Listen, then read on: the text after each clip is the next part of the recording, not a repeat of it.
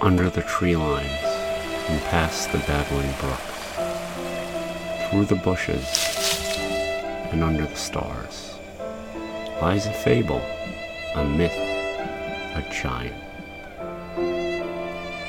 This is Tea and Grumpets, and this is our Bigfoot episode.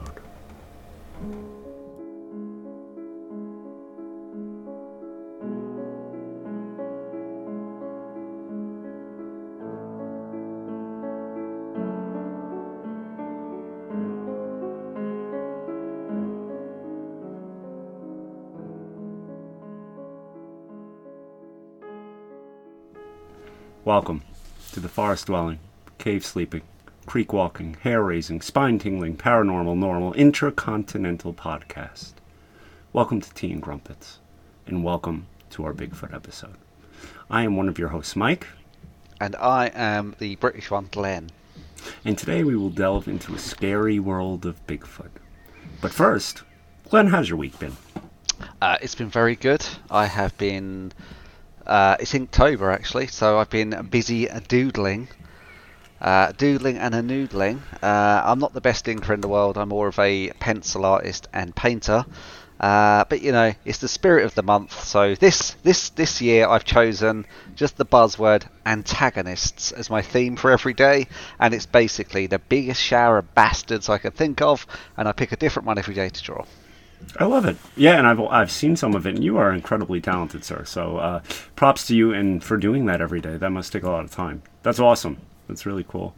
My week has been fine. Nothing crazy. Can't really complain. It's a week. So with that being said, we are going to jump right in. So, Glenn, off the bat, like, what do you know about Bigfoot? Like, what is your relationship to this mythical beast? Anything? Well, actually, funny enough, the first time I ever learnt about Bigfoot was when I was 8 years old, and they released a film called Harry and the Hendersons. Yes. Yeah, this is before the internet. And then I kind of learnt about Bigfoot, weirdly, through...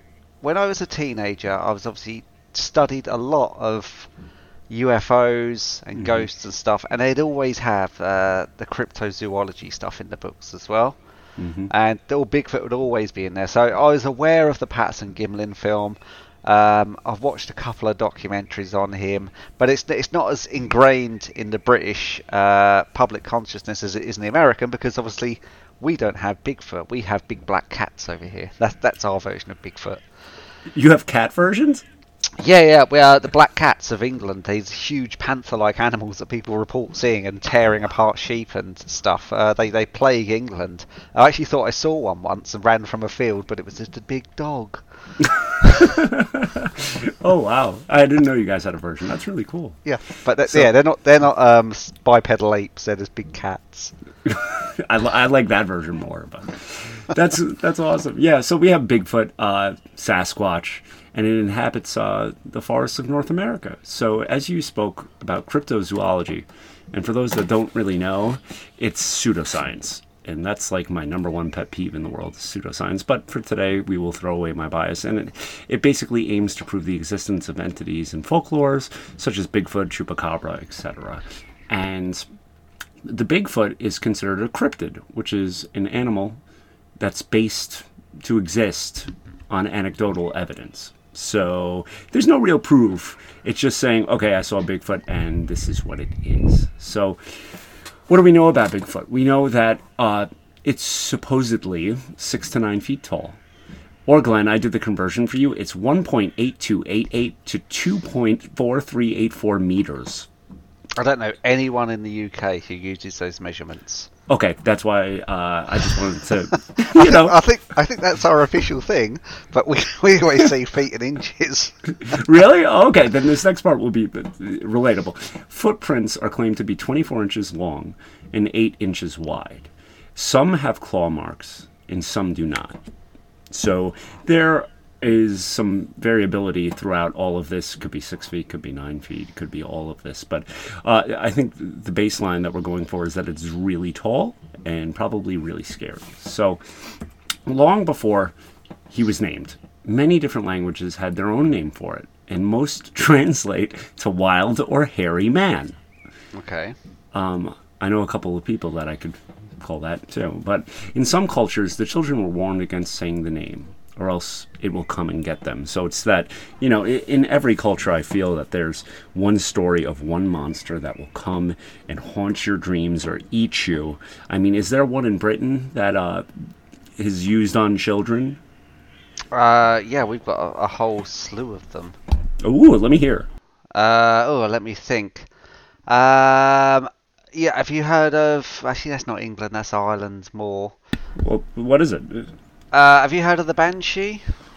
I've heard of a Banshee, but is this a well-known one? The Banshee? Yeah, that's supposedly like, if you think of it, it will turn up and then it's a bad omen on your household. What else have we got in the UK? We used to have a thing with... I used to get told this as a kid, that if you're awake at the witching hour, basically anything's fair game on you. I think it was a way of getting you to go to sleep. Yeah. Yeah, we had that. What else did we have? To actually sum it up by thinking about it, I can't think of anything other than stuff like Poltergeist and things like that. I don't think we actually had a definitive boogeyman that if you're awake... Oh no, we did. We did. Mm-hmm. There's the fella who the jack-o'-lanterns are based on. Supposedly, if you think of him, he comes to you. Ooh. I can't remember his name. That's an Irish legend as well. But no, England's more of a haunted house, and I suppose we do have no. I suppose with our culture, it's more omens of death. Omens of death and warnings of disaster. That's kind of what we get haunted by. That's the classic English ghost story. Is it's either coming back for revenge, they're warning you of a death, or it's a warning of disaster. That's kind of what the English ghost story is.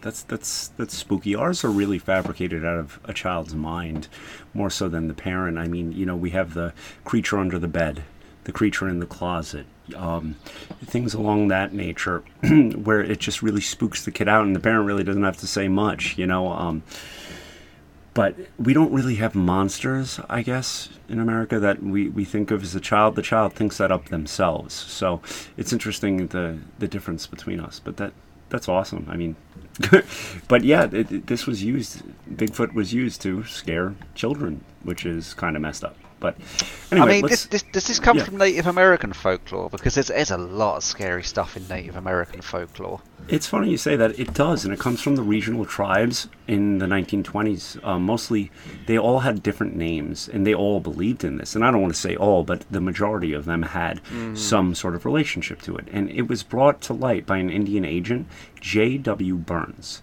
And he compiled into local stories and published in a series of Canadian newspaper articles. And the problem was, once it was published, and I'm going to butcher it, the St. Ailes people, the ones who provided the stories, were offended that people didn't believe them. So they put together this compendium of all of the tribes' Bigfoot stories that have been passed down and cited, and they put it out, and people were like, nope, not true, that's silly. And they're like, are you kidding? So after a little time, about 20 years, they published the stories again in 1940, maybe to drum up interest, maybe to give it another shot. But Burns, the guy that compiled all of this, borrowed the term Sasquatch from Halkomelin. Yeah, and it's from the word Sasquatch. Now, Halkomelin is a language from the Pacific Northwest coast, but now it's spoken in British Columbia. So that's we're talking Canada. Yeah, and it's interesting how these tribes were in North America, and this Canadian fella said, "Oh, well, let me go see what these stories are about," and put them out there to the public. So, and he termed the term Sasquatch. So, interesting that's where that term came from. But, now, am I right in thinking there's two schools of thought on Bigfoot or the Sasquatch? There's either he's a lost link in the human evolution chain, or he's some sort of spiritual magical entity that's very more ethereal rather than a solid creature. I think it depends on who you talk to. But yes, I'd feel, and I don't want to speak for them because I don't know them, but I feel like back then, the Native Americans viewed this as way more of a spiritual animal legend, as something that the gods sent down to punish.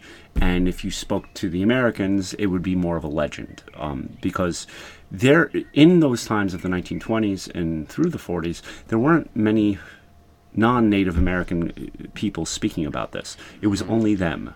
So it seemed to be very concentrated in one area, and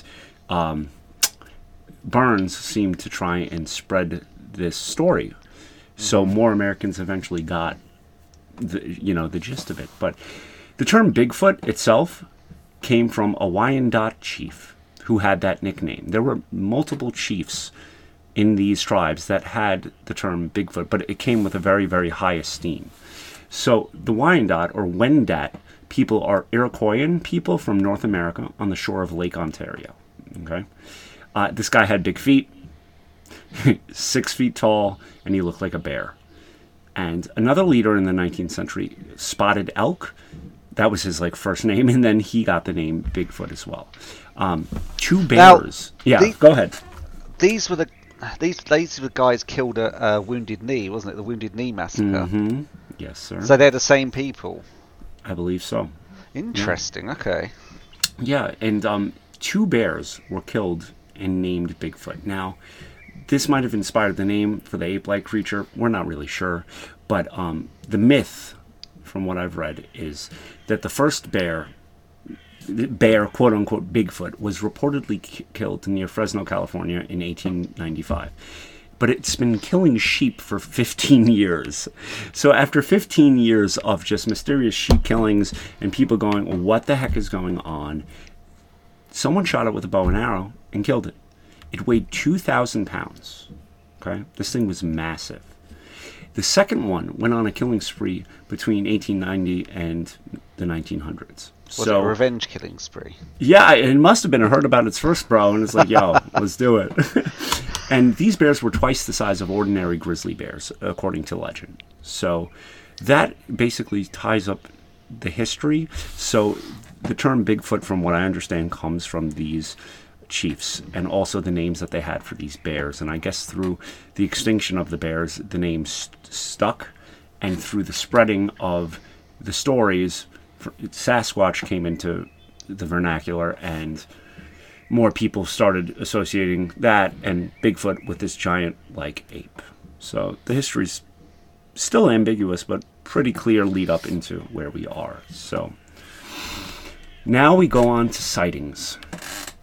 And they say about a third of the sightings are located in the Pacific Northwest, with the remaining 2/3 remaining in the rest of North America.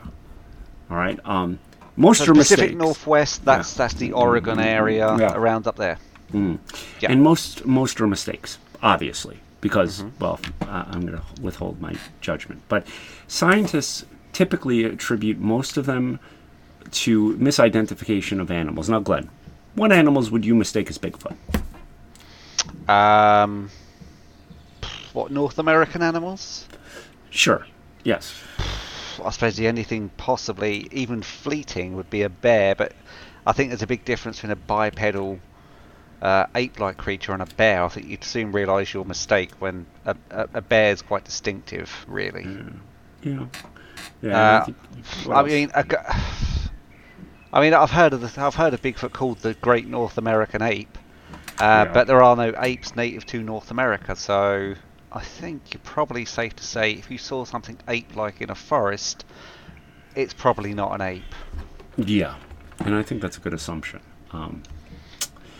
But, of course, people like to believe what they want to believe, and I'll give you just one example. To be quite honest, there are not as many sightings as you would believe. Okay.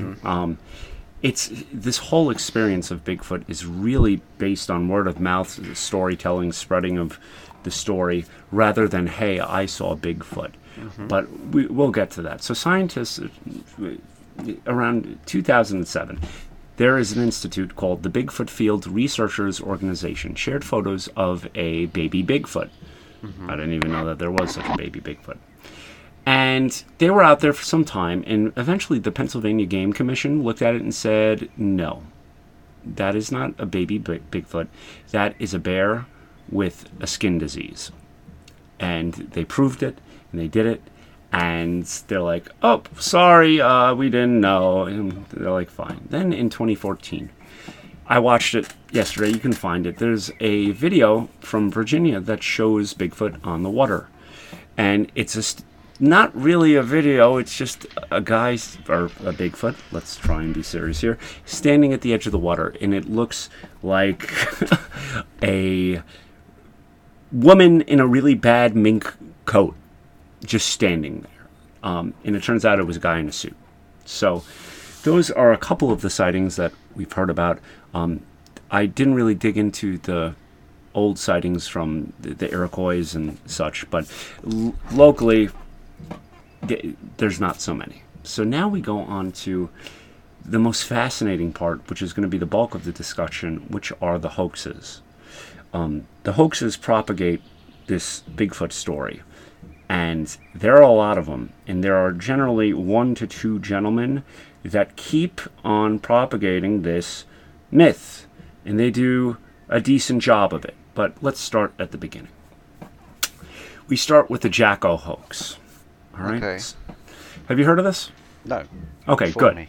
Good. So there's a Canadian newspaper story about a gorilla caught near Yale in British Columbia. And this is in 1884. And the original story called Jacko a gorilla, not a Sasquatch. It was just a gorilla, okay? But the quacks out there, or the believers, I'm sorry, I don't want to bash them yet, used this as evidence for their conspiracy theory that Bigfoot exists. So one of the most widely known hoaxes for Bigfoot, and yet so many people don't know it, it was featured on In Search of in Ancient Mysteries with Leonard Nimoy. And one article says that absolutely nothing was caught, and they were all duped, and nothing ever happened. And this is the part that's interesting. Another article said that it reported 200 people went to view Jacko at the jail, where it was kept, but only found a man in jail. There was nothing. So how do we get to that place, Glenn?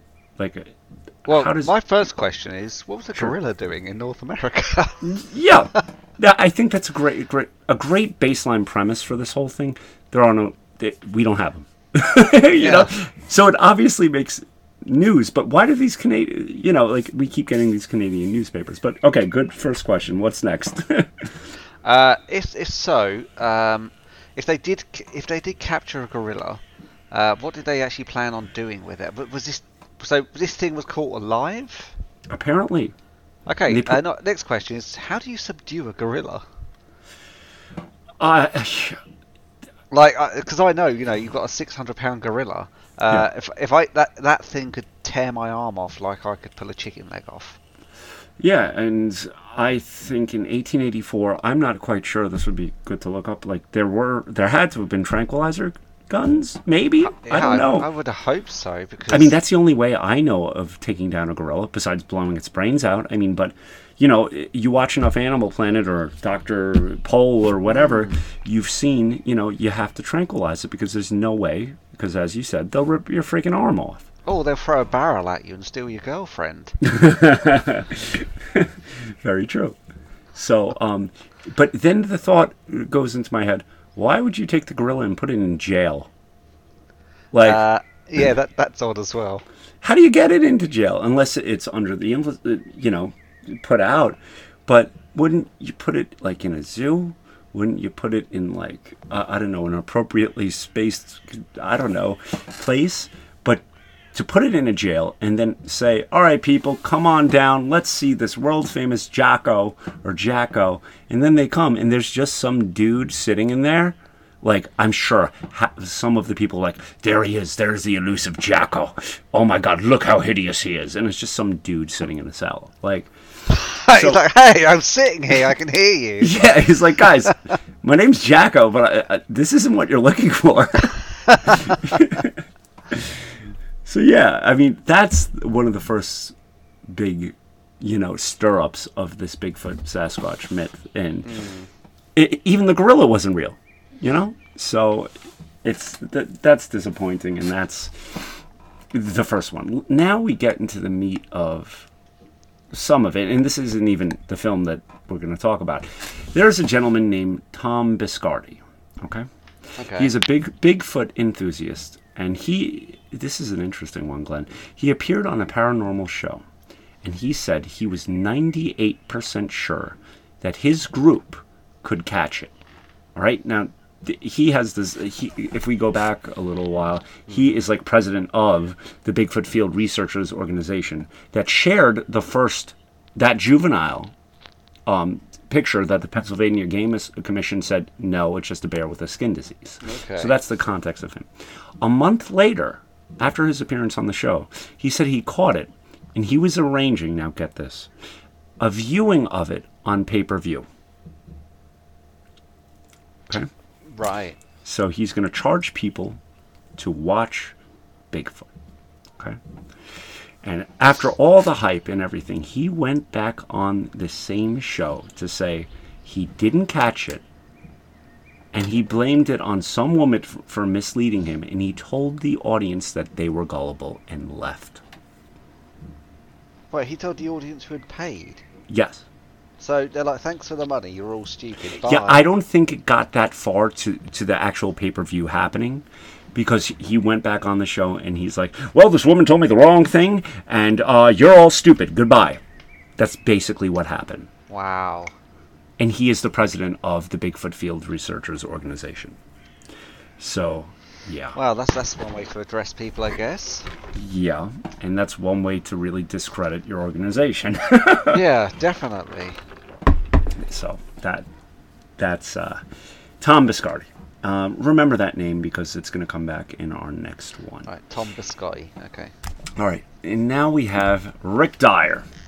All right, now Rick is a very interesting human being, and he propagated 2 hoaxes. I'll just read you the general, and then we'll dive into it. So on July 9th, 2008, Rick Dyer and Matthew Whitten posted a video to YouTube, and I remember this. Like, this is only 12 years ago, Glenn, and I'm sure once we get into it, you will remember it too. They claim that they discovered the body of a dead Sasquatch in the forest in northern Georgia. Excuse me. Guess who was contacted, Glenn? Tom Biscardi. And they wanted him and his organization to investigate. So Dyer and Whitten received $50,000 from his organization as a gesture of good faith. The story was covered by every freaking news station. I remember seeing it, the BBC, CNN, ABC News, and Fox News. So soon after a press conference, the alleged Bigfoot body was actually delivered. They delivered in a block of ice in a freezer. Right. From the team. Now, the scientists came down, and everyone, I remember seeing the damn freezer on TV, and it was so hyped going, I can't wait to see it. And they're like, you're going to have to stay tuned. You're going to have to stay tuned and watch. So they thawed out Bigfoot. Okay.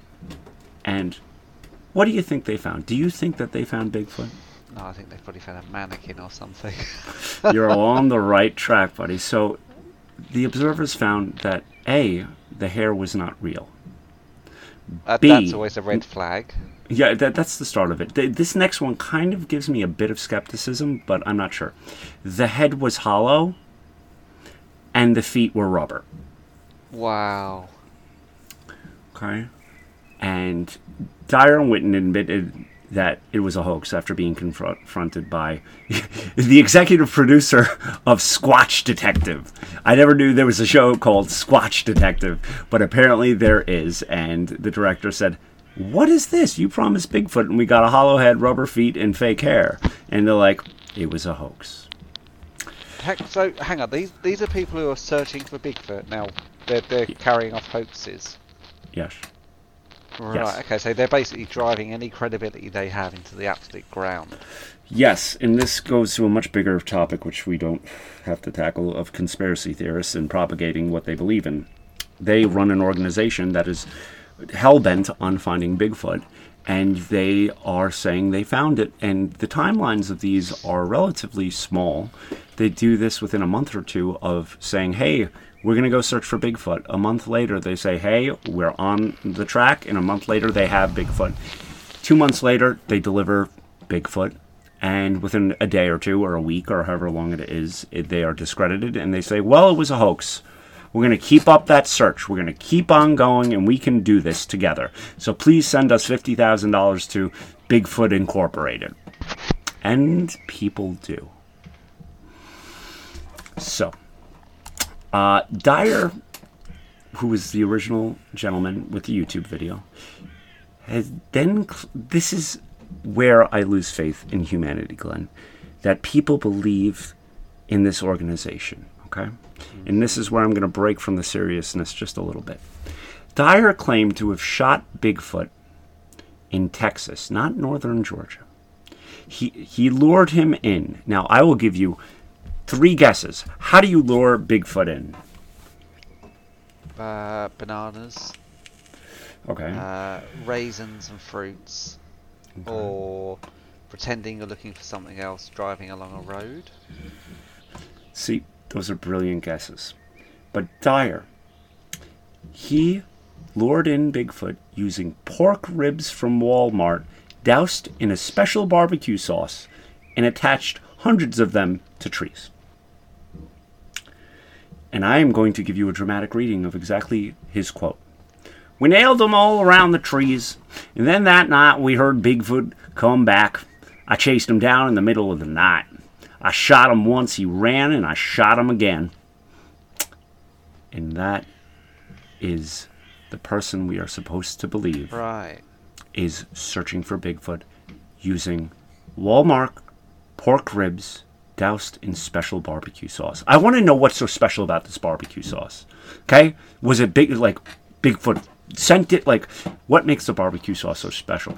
I also want to know why Walmart pork ribs. Because you know what? I cook a lot of ribs in my life, Glenn. Mm-hmm. And when I want ribs, I don't go to Walmart.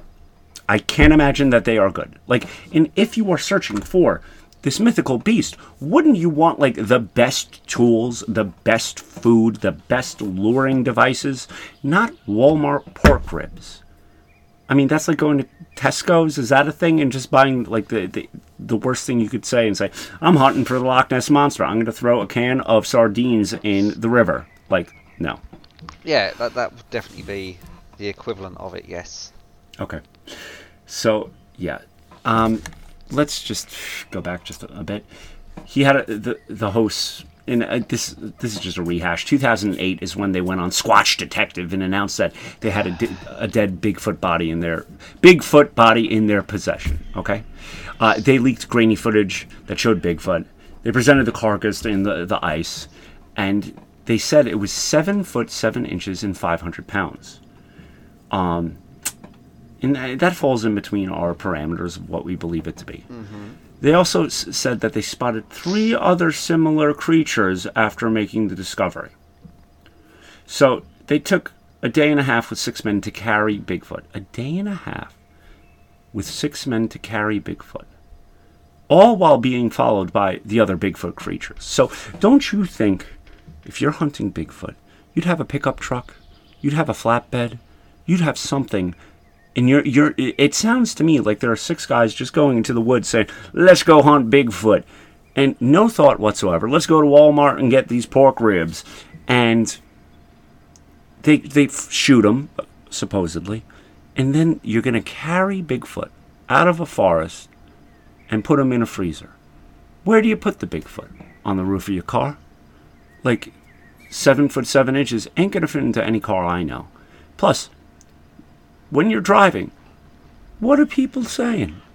You know, hey, what's that? All it takes is one cop to pull you over and say, okay, tell me the story. Well, see, I went to Walmart and I got the, like, So, yeah. So after they supposedly got him, they joined for the press conference saying, last weekend I touched it, I measured its feet, I felt its intestine. And that's all it took for people to start believing in the hoax. You put it out there, and people do that. 2012, 4 years later, another one. Dyer claimed to have killed another Bigfoot creature. Like, how does this guy keep coming in and be like, well, I caught another one? And this is the one with the pork ribs. This is the one that people cared about.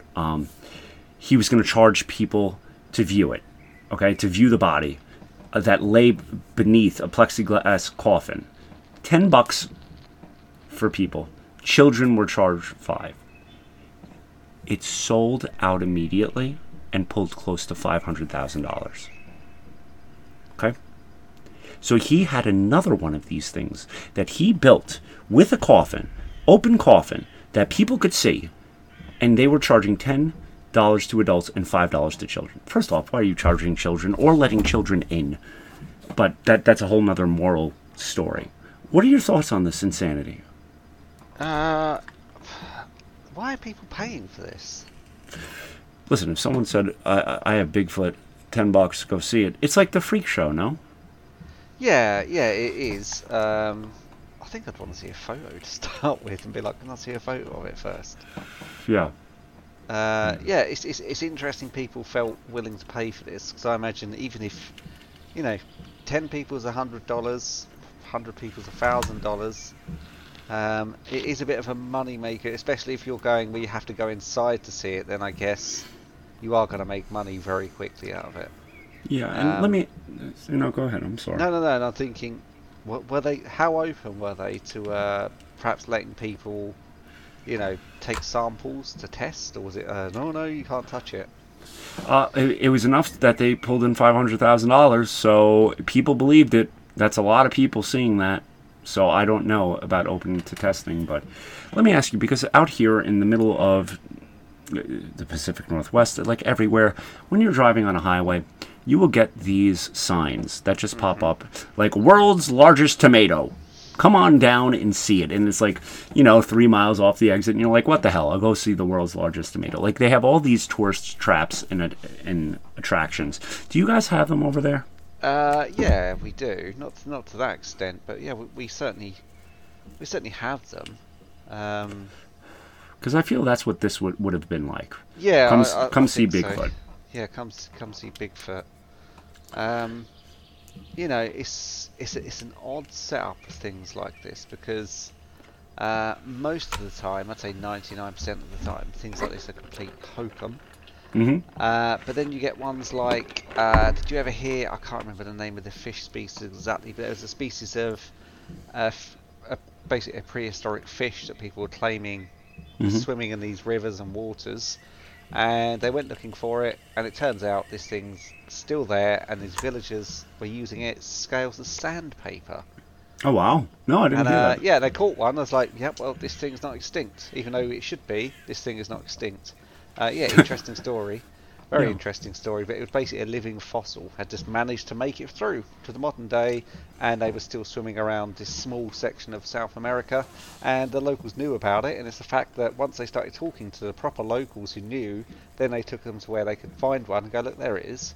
And they were like, well, it's a living animal, it's not a hoax, it's not a corpse, that we caught this thing, and here it is. That's incredible. But it's amazing what science can do, and speaking of that, a professor from the Department of Anthropology at Idaho State University got a look at the thing that was under the coffin, and here we go. The quote is, "The thing has clearly been fabricated to depict a specimen that has been dissected." Okay. It smacks of images of alien autopsies, like they've used, quote ends there, like they've studied alien autopsy pictures and tried to make the most realistic version of this. So after they were called out, they went on to their Facebook group and they said, hey, it's fake. And the way we made it was using latex, foam, and camel hair. And it was a prop for a movie about killing Bigfoot that he was shooting, and he wanted a baby Bigfoot, so he made a female one, and that's what it was. So he later goes on to say, at the end of all of this, Dyer, he posts on his Facebook page, "From this moment on, I will speak the truth. No more lies, tall tales, or wild goose chases to mess with the haters. I never treated anyone bad. I'm a joker. I play around. That's just me. Coming clean about everything is necessary for a new start. From this moment on, I will speak the truth. That's it. What does that mean? So, in my opinion, and I want to get your opinion, after 2 hoaxes that have been disproven, he says it was all fake. We are going to start again. Nowhere does it say we are going to use science facts or anything of the like, but I feel like he is trying to clean the record that he so tarnished and is trying to recredit an organization that is discredited. Do you feel the same way, or am I missing something? I'd say the minute you're proven to be faking something, you've lost all credibility anyway. That's like me going, hey Mike, I found these photos of UFOs. And then you find out I'd faked them. And then I went, I've got these photos of UFOs. You found out I faked them. And then me going, I've got these photos of UFOs. You'd be like, yeah, I don't believe you. Like, but these ones are real. And I'd love to know what's going on now. And that's a great point, because I feel that, and this is where I go off the facts and everything in my personal opinion. I feel like some people in certain organizations will, no matter what, believe in that. And that goes across politics, it goes across conspiracy, it goes with like, you could tell them point blank to their face, hey, this doesn't exist, and they'd be like, okay, well, let's continue searching for this. It's like, but no, it's not real. And they're like, well, maybe it is. It's like, we've scientifically proven that it doesn't exist. And they're like, that's okay, we're still going to try. So that's just my opinion, that some people, no matter how hard the evidence is, just want to believe. And I think that's an okay thing to do. You can believe away, but when you start charging children $5 to see camel hair in latex and calling it something it's not, without the express agreement of saying, hey, we made this, and saying it's a real legendary figure, then you're crossing the line. Do you feel the same way?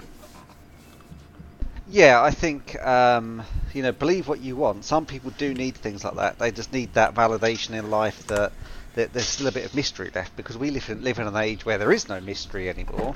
True. We know about everything, unless you're going to the bottom of the oceans. But we've certainly got a lot. I'd say probably 20% of what's out there covered. There's probably a lot of things out there, but we're at the age now where we just go, it's a creature. We don't go, it's a monster or anything. So perhaps people do need that mystery in their life still, but when you start lying to people and dragging them in and fabricating the stuff, that's when it becomes dodgy ground, in my opinion. I agree, and the imagination runs wild. We had a case, and it actually happened again a couple of years ago, called the Montauk Monster.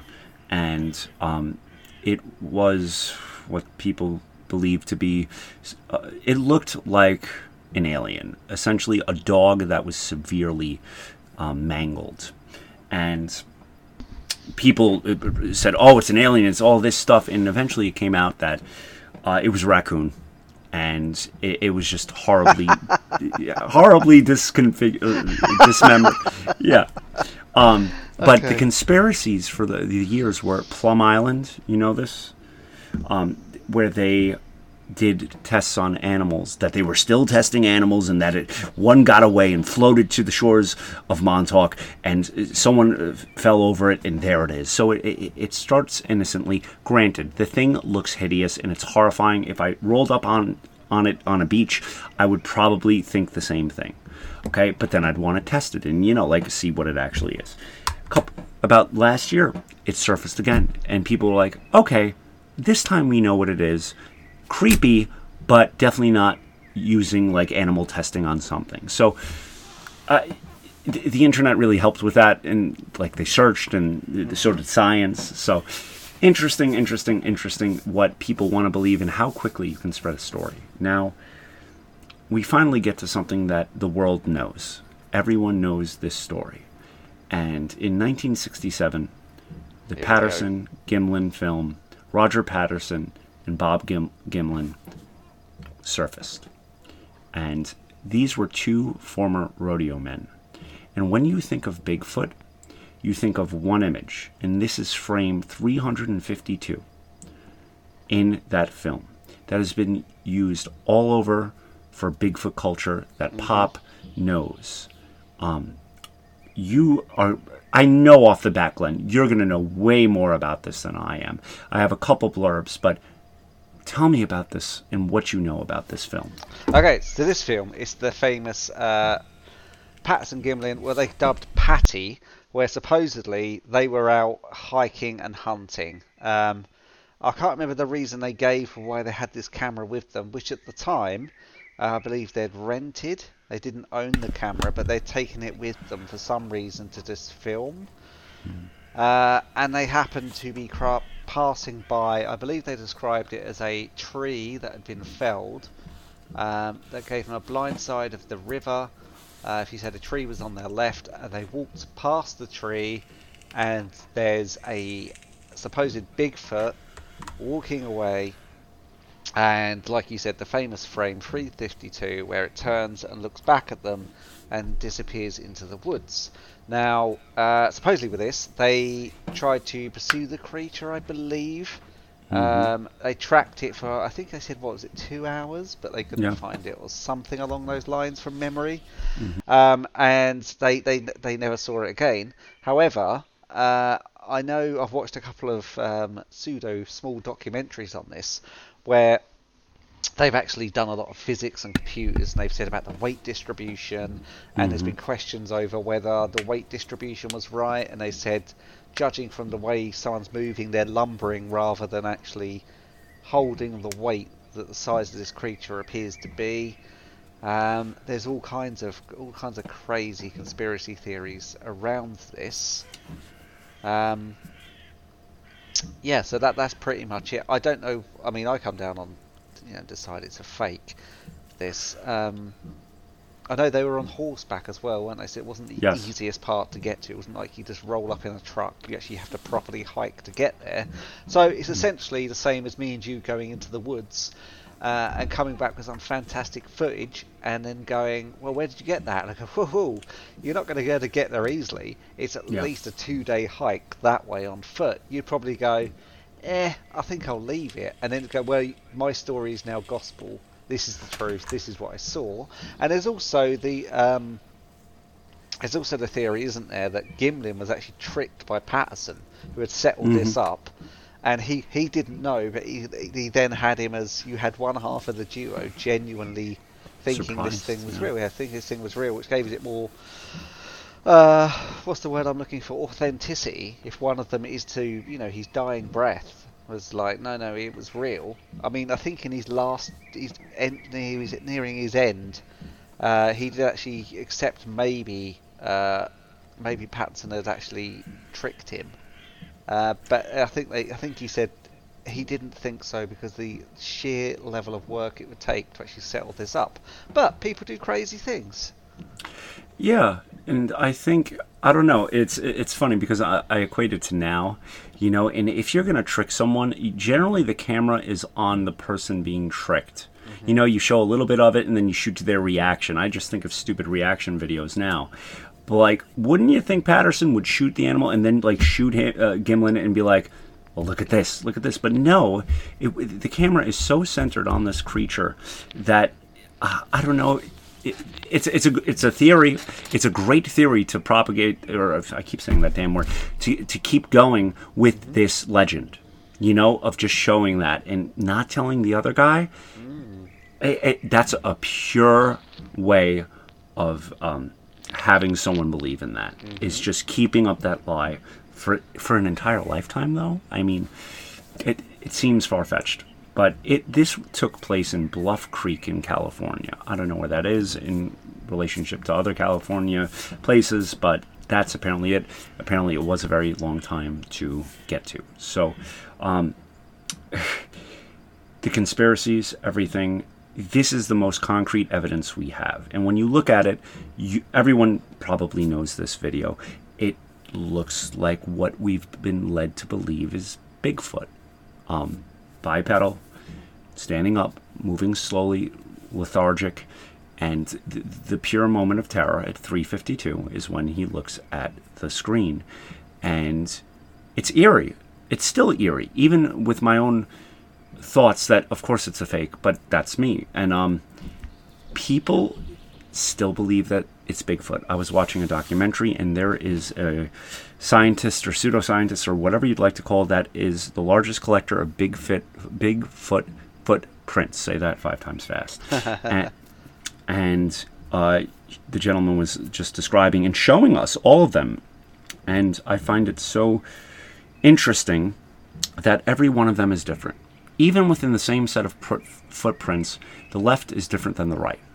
I mean, I'm just looking at Bluff Creek on a map at the moment. Okay. And this is at least, according to Google Maps, this is on foot, this has to be a 50-mile hike from the nearest road, which is Route 101. Wow. Whoa. This is out in the middle of nowhere. Yeah. There's nothing around it even to this day. It's just nothing. Just a river. Perfect setup, perfect place. Again, I don't know. But you know who does know? There is someone that does know. Because many years later, and very recently, on national TV, PAX TV, in 2005, Bob Hieronymus went on national TV on a lie detector and passed, stating he was the man in the video in a suit. Okay. What do you think about that? Well, it had to be someone in the suit. But the other thing is, lie detectors, they're reliable, but they're not that reliable, are they? Yeah. I mean, that's the big issue here is he went on, and they streamed it live, or they showed it live, and he's like, I watched the video. It's this... I don't want to put him down. The guy looks old and decrepit, and he's slouched over, taking this test, and he's like, yeah, I was in the suit. And then it shows, nothing changes, and they're like, there you have it, folks. This is the gentleman that was in the suit. So, let's talk about this suit. They went on after showing this clip to the gentleman making the suit. A suit that looked pretty damn close to the suit that we saw there. Then again, 50 years have passed. Prosthetics, everything is jumped in, light years as to what it was back then. And the feasibility of making that suit look as good as it did back then would have taken tremendous amounts of time. Tremendous. And a gentleman actually compared, this was his theory, and he is still searching for Bigfoot. He compared the original Gimlin-Patterson video suit to Planet of the Apes and Return to Planet of the Apes, saying, look at the similarities. Look how close it is. A movie made much later, and he slowed it down, and just like you were saying, the scientist, the left foot is going at a rate of this, and so is the one in the movie. So this gentleman is still pushing this narrative that because it was so long ago, it still holds up today. Well, what's your evidence, sir? Planet of the Apes, the movie. Oh, okay. And my whole heart sinks. And officially, Glenn, this film is still waiting to be debunked. Officially. So, someone is actually using that analogy of Planet of the Apes in a college course. There is a teacher teaching about this as a college course. And that brings us to the ethics and wrapping this up. People still believe this in serious, serious ways. Personally, I think it is a hell of a myth. It is a great myth. It is one that will be around for a very long time. It's been around for a very long time. Do I think it's real? Absolutely not. Do I think it's really cool? Absolutely. But morally, the story wouldn't go on without immoral people, or people that want to exploit this and make money. It goes all the way back to the Iroquoians and the Canadian newspaper saying, hey, that sounds like a cool story, let me put it out there. It comes from people spending the time to glue camel hair onto latex and charging children. It's a brilliant piece of folklore, but I can't buy it. And reading and researching into this, just makes me go, there's always going to be garbage people out there. There's always going to be that. And they tend to focus towards the supernatural, the folkloric, the unknown. So this, to me, is going to be a grumpet because it's just another case where there's no actual evidence besides people that are fabricating it and trying to better themselves in the world and their organizations. So that's my opinion. What did you get from all of this? Well, okay, so I'm going to quote from a book that isn't about Bigfoot, but it's a book that's basically one of the best books I've read on Jack the Ripper, and it's called They All Love Jack, okay? And it's written by this guy he's a film director, but he spent 20 years researching the Jack the Ripper case. Okay. And he pulled out a lot of evidence that people tend to ignore or poo-poo. And he does kind of weave through a narrative, and he can kind of tell you who Jack the Ripper is. It's a fantastic book. You don't have to believe who it is, but his basic crux is the Ripperologists, this is their livelihood. They don't want Jack the Ripper solved. They've got no interest in revealing who he is. It's just the concept of who he is, but they don't actually want that discovered because their livelihood ends. It's the same thing for Bigfoot. If you found out this thing was actually catalogued as a real animal and it's whacked on the critically endangered list, and it then becomes it's a rarely seen animal but it's real, the whole industry of Bigfoot collapses. All these films, all the books written about it, all the fake fur stands, we sell Bigfoot fur here, all the prints from the fake footprints, that all goes. No one wants it solved. That's my thing, is people are able to fabricate myths to the point that they fabricate this stuff and then they have an industry out of it. You see, we saw the same thing with Slender Man, which started out as a creepypasta, right? Yes. That started out, and now people are reporting seeing Slender Man, and you're like, it can't be Slender Man, because whatever you think you've seen came off their story on the internet. No one saw that. But now people are like, oh, Slender Man, and he's slowly slipping into the actual public consciousness as being accepted as this real spirit, which is bizarre in itself. The fact we have documented, we can track back to when this guy first appeared, and now he's an industry in himself, Slender Man. So I think it's similar to those lines. Yeah, and we're covering a lot of stuff in October, and this, I find it interesting when comparing ghosts to like cryptozoology type things, like Bigfoot, like the Loch Ness Monster, like Slender Man. These are all one-offs. There aren't many of them. With ghosts, you have multiple sightings, multiple types of ghosts. There aren't multiple types of Bigfoots. There aren't multiple types of Loch Ness Monsters. And it all boils down to one creature, which I find fascinating. And the fact that this one creature can go to California, to the Georgia mountains, unseen, is just like ridiculous. At least with Loch Ness, you know where you're looking. You know what it is. But I don't know the point, but it's interesting how one creature can create, terrible word coming up, a pandemic of fear and just insanity when there's little to no proof. And with ghosts, I feel like there's a lot more leeway because anything could be that. It could have been anything. With this exact animal creature, we know what we're looking for. We have a definitive idea in our brain of what we think Bigfoot is. So that is used, I feel, to really push this and say, hey, look at this thing. It looks like Bigfoot. That's it. Where, with a ghost, you could be like, as you were saying before the pod, no, it's footsteps. It's footsteps. So this is really interesting territory for me to jump into. And again, I want to believe. Of course I want to believe there's a Bigfoot. I think that would be awesome. And it's leaked so much into our culture. There are movies. There are documentaries. There is a great game, which no one will play with me, called Bigfoot. And it's fun. It's a fun idea until it turns costly and you pull the wool over everyone's eyes. So, yeah, that's Bigfoot.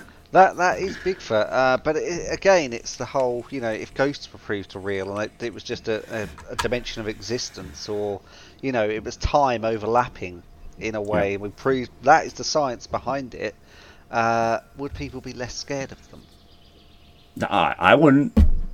I'd be scared to death. You know, okay.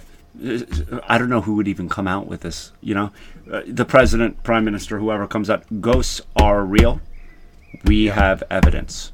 I'd be like, oh, expletive. Things just got real. Like, would it change anything?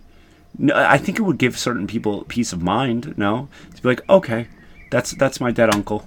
Hi, nice to see you. Still terrifying, but I think that would alleviate a lot of people's concerns who are fearful of that. I don't know. What do you think would happen if they announced tomorrow, Bigfoot's real, ghosts are real? I'd want to see the science and proof behind it straight away, because just because it comes from an official source doesn't mean it's real. That is the smartest thing that's been said today. Yes, I agree. But so yeah, that's what I'd want to see. I'd be like, you show me the evidence and let me go away with that evidence and look at it myself. Yeah, and that's what I'd want to see. I'll say it. If I was in 1960 and I saw that Bigfoot video, I'd be like, oh my God, that's amazing. You know, I would have believed it. But then again, I don't know what I would have been like in 1967 or whenever it was. So I think we can both agree it is a convincing film for the time that it was in. And I don't know if I would have been as skeptical back then. I really don't. But even now, you look at it and you say, damn, that's really pulled off well. Mm-hmm. So I guess it's about frame of mind and all that stuff. But loved it.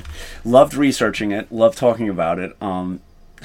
Do you think, Glenn, in the future, we will have more of these hoaxes? Do you think it will be proven? Do you believe Bigfoot is real is the question of the day. I'm not beyond the possibility that there is an unidentified animal wandering the... there's a lot of forests of North America. Mm-hmm. So potentially there could be, yeah. Okay. So I'm not writing it off and saying it's trash, but I'm saying there could potentially be an unidentified animal. I'm sure there's lots of unidentified animals there, but there potentially could be something out there. Good, and that I'd like to believe that too. So I think that's a nice place to end. So Glenn, where can people find us? Well, Mike, I'm glad you asked the question. We can be found on iTunes. We can be found on Spotify. We can be found on everywhere you can get your platform that you listen to podcasts on. You can also find us on Twitter at tgrumpetspod. You can reach us, tgrumpetspod@gmail.com. Or you can leave us a voice clip, also available in the show notes. Just scroll down. That's where you can find us. And if you've encountered Bigfoot or have your own Bigfoot stories, or even a relative has a Bigfoot stories and you want to pass them on, I'd be very interested to hear them. Yes, or a relative that looks like Bigfoot. Even that, we'll take it. But please reach out. We had a lot of fun making this, and thank you for listening if you made it this far. But for this week, I have been Mike. And I have been Glenn. And we'll see you next time. Bye-bye. Take care.